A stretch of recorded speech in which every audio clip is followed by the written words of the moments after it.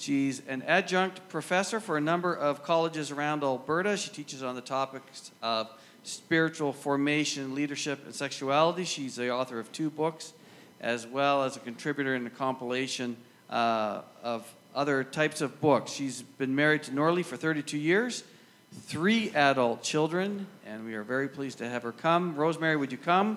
And as she comes, let's pray for her as she brings God's word to us today. Father, we thank you for Rosemary and for the fact that she is with us this day. Would you open our ears to hear your word to us today, and that we would be quick to obey, quick to hear, that we would be good listeners of your voice to us. Bless her, we pray, in Christ's name. Amen. Amen. Thank you.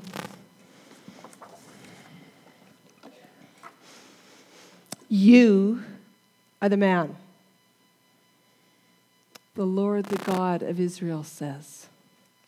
I've anointed you king of Israel, and I saved you from the power of Saul. I gave you his household, his wives. I gave you the kingdoms of Israel and Judah. And if that had not been enough, I would have given you so much more. Why then have you despised the word of the Lord and done this horrible deed? Well, that was the indictment pronounced to King David by God through the prophet Nathan. It was the climax of the story from 2 Samuel chapters 11 and 12, a story that we're probably all familiar with, where King David falls to lust and adultery, murder, and cover-up. He thinks everything's okay. He's got it figured out. He's taken care of it. Everything's just fine. But I think about the words of Jeremiah that says, my dear people are broken and shattered. And yet they put on Band-Aids, saying, it's not so bad. You'll be just fine.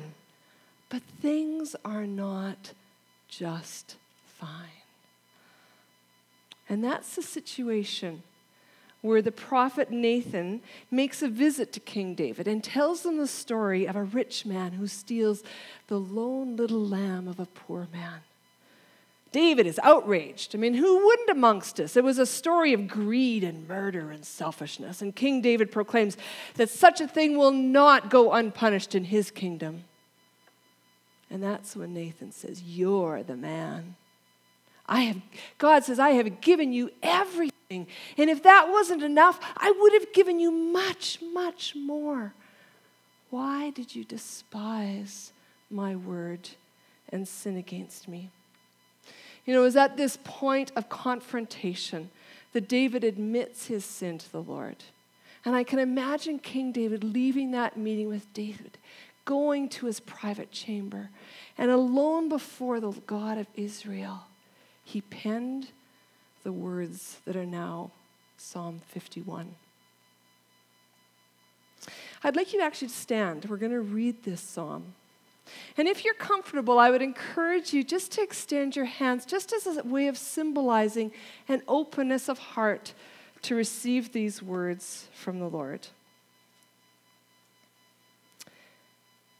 Allow them to flow over you, wash over you, as well as sink into your spirit.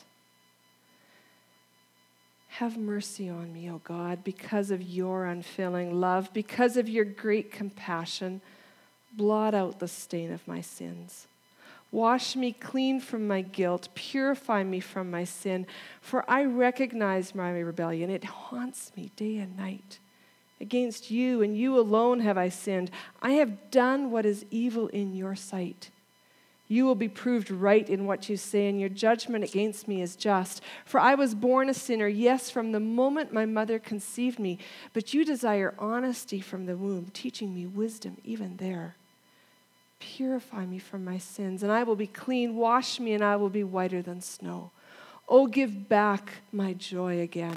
You have broken me, now let me rejoice.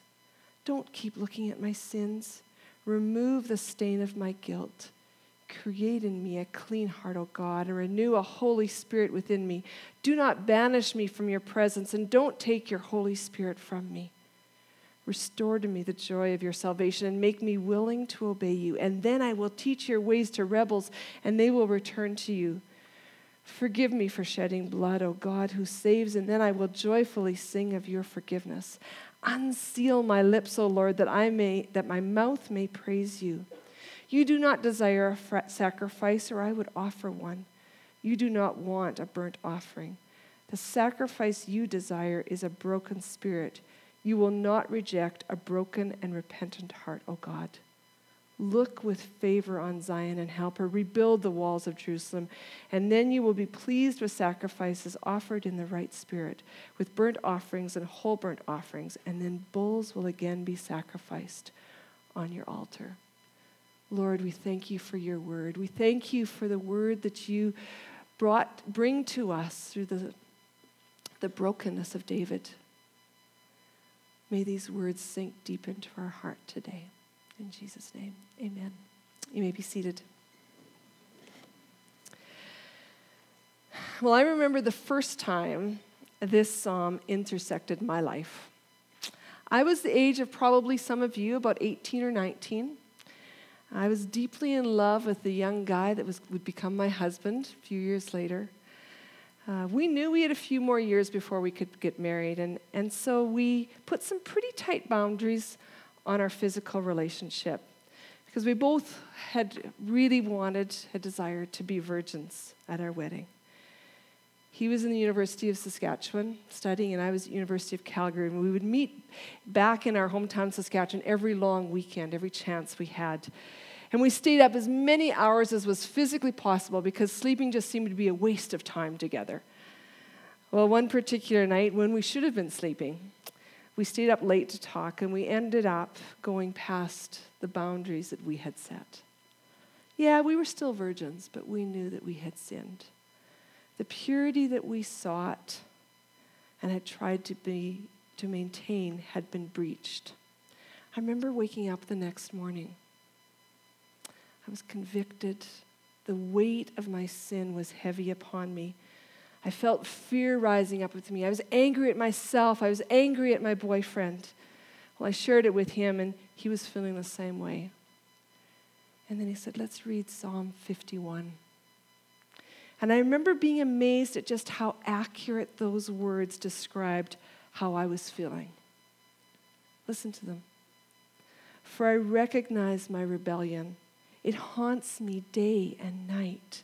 Against you and you alone have I sinned. I have done what is evil in your sight, and you will be proved right in what you say, and your judgment against me is just. You know, I'd grown up in the church. I'm sure I'd heard sermons on it. I'm sure I'd read that. But that was the first time that David's words from Psalm 51 intersected my sinful reality. And I realized that this psalm, Psalm 51, was for me. Now, there have been many, many, many times that I have come back to this psalm since then. Times when I have felt the weight of my guilt, when I realize that the choices that I've made have gone against God. I've hurt others. They've ripped at the soul of my being. But you see, God, in all of his love and goodness, does not let sin go unnoticed in our life. We've all tried to cover up sin, right? Pretend like nothing is wrong, put on the Band-Aid. But God is too good to let us harbor and protect our sin. We often think that our sin causes God to turn away from us. What it actually does is it causes him to pursue us. C.S. Lewis described God as the hound of heaven. And Jesus used the story of a good shepherd going after the one lost sheep to bring him back to safety. You see, that's the kind of goodness that God has. He goes after us. He pursues us. He seeks us out to reveal our sin. The atonement of his sacrifice is played out every day of my life, not just at my point of conversion as an 8-year-old. Every day since then, I have needed his cleansing. In the 6th chapter of Isaiah, the prophet Isaiah is confronted with the holiness of the Almighty God. And his only response is, I am doomed. I am undone. I am a sinful man. I have filthy lips, and I live among a people of filthy lips. I know I often actually think of myself as pretty squeaky clean. I've actually found myself some mornings as I sit with my Bible open on my lap. Now what do I have to confess today? Maybe if we compare ourselves to our roommate or our best friend, maybe we do look pretty good. Maybe even compared to some of our family, we're doing pretty good. But that's not the standard, is it? The only person to compare ourselves to is the holy God of the universe. And as David's words say, against you, and only you, have I sinned. I have done what is evil in your sight. But the good news is that God's holiness reveals our sinfulness. And as we acknowledge our guilt, we begin the process of confession, that specific admission of what we've not done, a specific admission of what we have done. Not just forgive me for my sins, but the specific admission. And that leads to repentance, where we ask for forgiveness, which leads God to not only forgiving us, but he draws us back from the shadows where we've been hiding into his light and into intimacy with him and renewed relationship. Now, this is in contrast to the cycle where we protect our sins and our brokenness, and we refuse to admit it. We stay in the darkness of our sin, and this darkness causes shame that convinces us that there's something wrong with me. And from here, we descend into a cycle of condemnation and isolation and despair and hopelessness that forces us downward and deeper into darkness and further sin and isolation. And shame strikes at the core of who we are. It strikes at our identity, saying, I'm a terrible person. And so we pull away from God and we pull away from others. But God. My story is a story of but God. Isn't that amazing? 2 words. But God. Out of his deep love for us. He points the finger not at our identity, but at our behavior. And it draws us into confession and repentance and back into relationship. Because God is so good, he doesn't want our lives just to look good and nice and clean. He wants a pure heart. That morning as an 18-year-old, everything looked good, but my heart needed purifying. I love the imagery that David repeatedly uses in phrases like, wash me clean, purify me, blot out my sins, remove the stain. Well, in my 32 years as a wife and 3 kids later, I've done a lot of laundry. And you know what it's like? You get a stain on your favorite shirt and you take and you spray it with a stain remover. You scrub it vigorously. You put it in the strongest cycle, hoping that when you take it out of the washing machine, there's no evidence. Oh, how disheartened we are when the stain is still there. Right? Anybody experience that? Then you have to throw it out or you just wear a sweater over it. I am so thankful that this is not what happens when God deals with our sin. My long list of sins. We can declare along with David that God creates in us a clean heart. Our purity is restored. Now I want to stop for a minute because we often equate the need of this psalm for, the big obvious sins like sexual sin or murder or cheating on exam or lying. And after all, that is the context in which this is written, right? It was written as David had done many of those things. But it's like when we see ourselves with the prodigal son and then we open our Bible to Psalm 51. Now, by no means am I innocent of some of the sins of the heart, of lust and of murdering somebody with my thoughts, or gossip or envy. The big obvious ones. But God has been showing me lately my need for confession and repentance of some much more subtle and yet equally destructive sins in my life.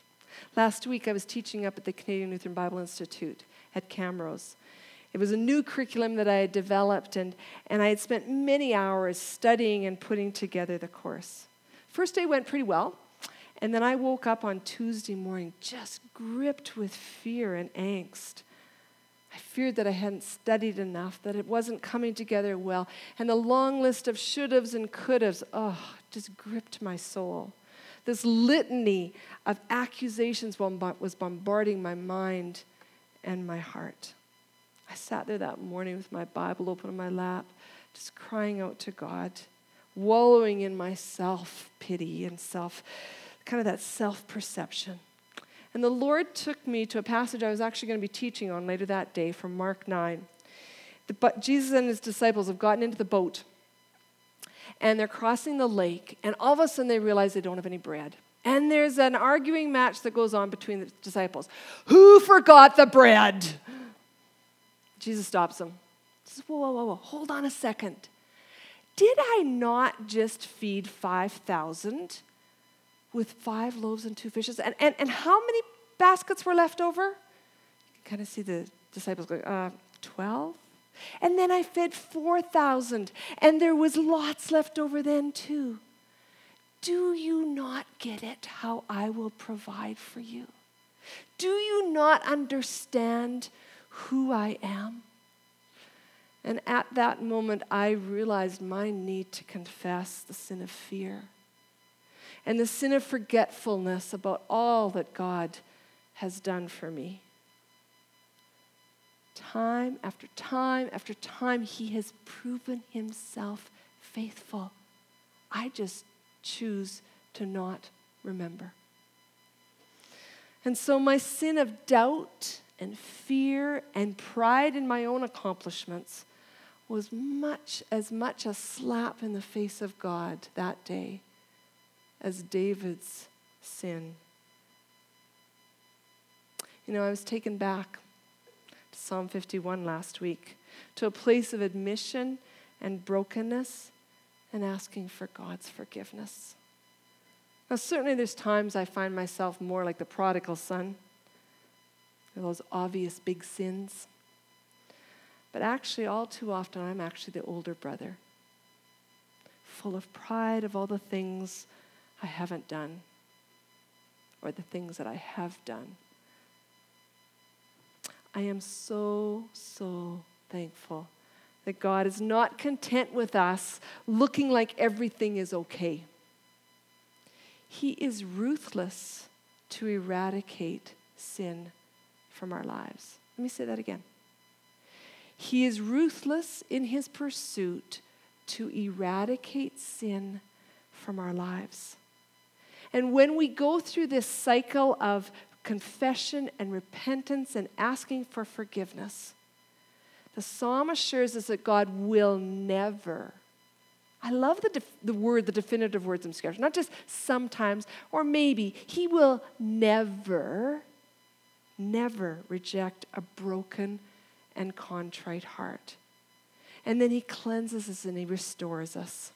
And when we experience that restoration, instead of there being this hole in our soul where our joy and fulfillment leak out, it's repaired, it's restored through forgiveness, and we will joyfully sing of God's forgiveness. David puts it this way: "Give me back my joy again. You have broken me, now let me rejoice. May the joy of my salvation and a loyal spirit be renewed. My rebellious heart will be replaced with a willing spirit to obey him." Boy, do I ever need one of those. A willing spirit to obey. See, all too often I'm stubborn and prideful, but this psalm beseeches me to turn to God and to allow him to give me a new heart, a new mind, a new way of living each and every day. As Ezekiel promises, our hearts of stone will be replaced with hearts of flesh that are willing to obey whatever God calls us to. You know, David ends this psalm with a glimpse of what a willing spirit looks like. He says, "Restore to me the joy of your salvation and make me willing to obey you, and then I will teach your ways to rebels, and they will return to you. Unseal my lips, O Lord, that my mouth may praise you."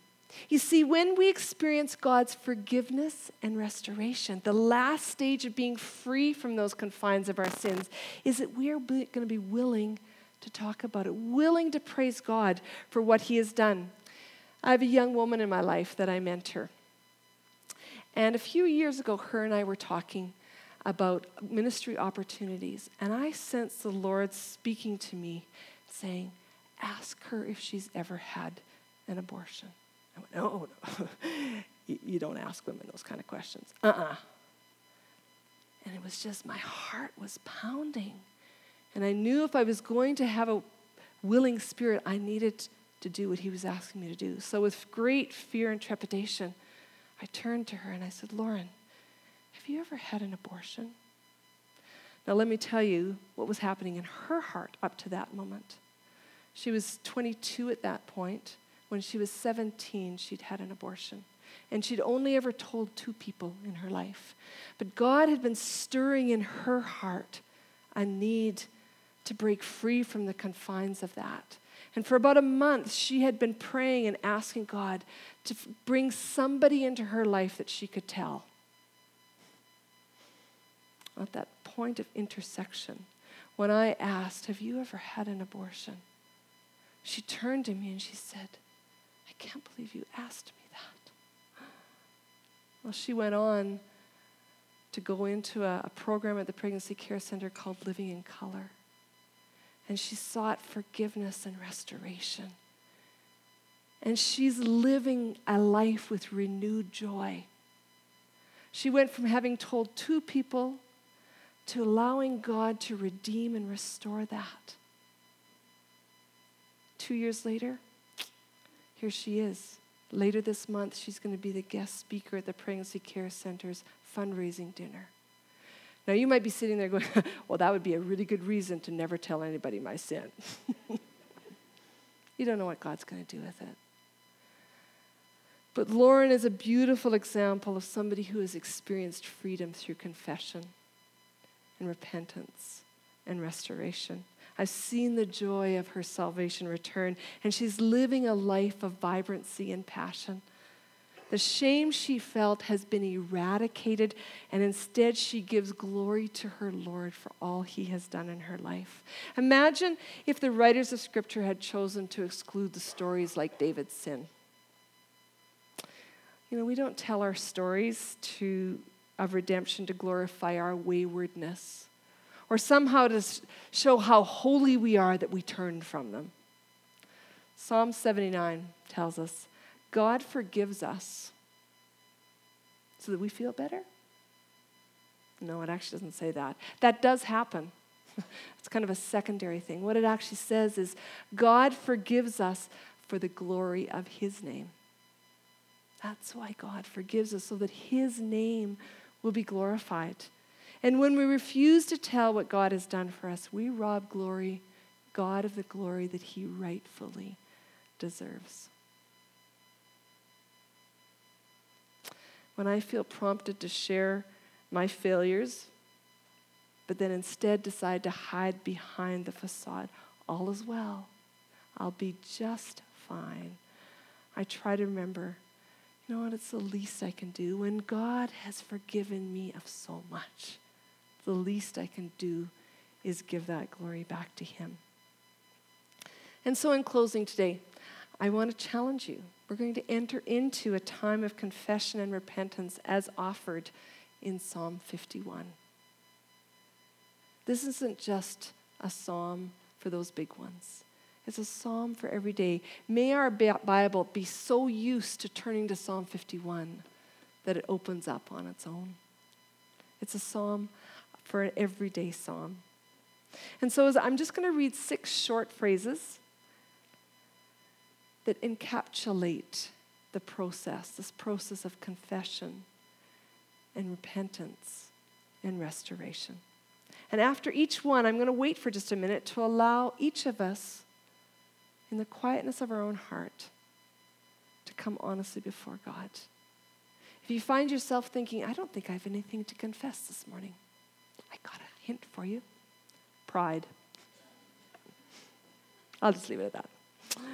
And that I'm speaking from experience. So let's honestly come before God and to put into practice what the psalmist David has put before us today. Let's pray.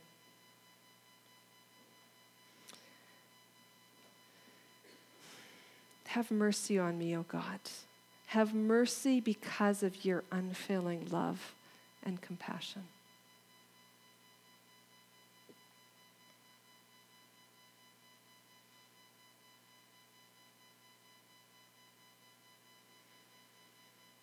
You desire honesty, and you will not reject a broken and repentant heart.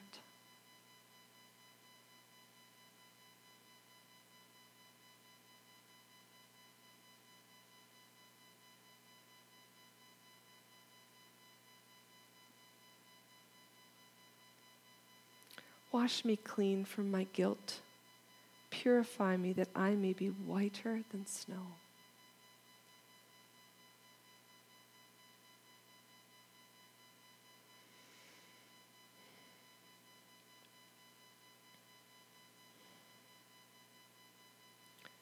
Create in me a pure heart, O Lord.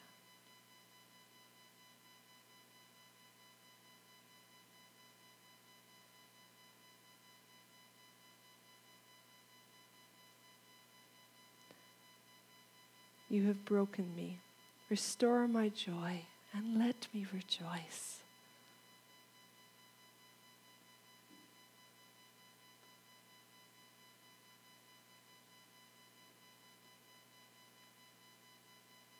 Unseal my lips, O Lord, that my mouth may praise you. Grant me a willing spirit.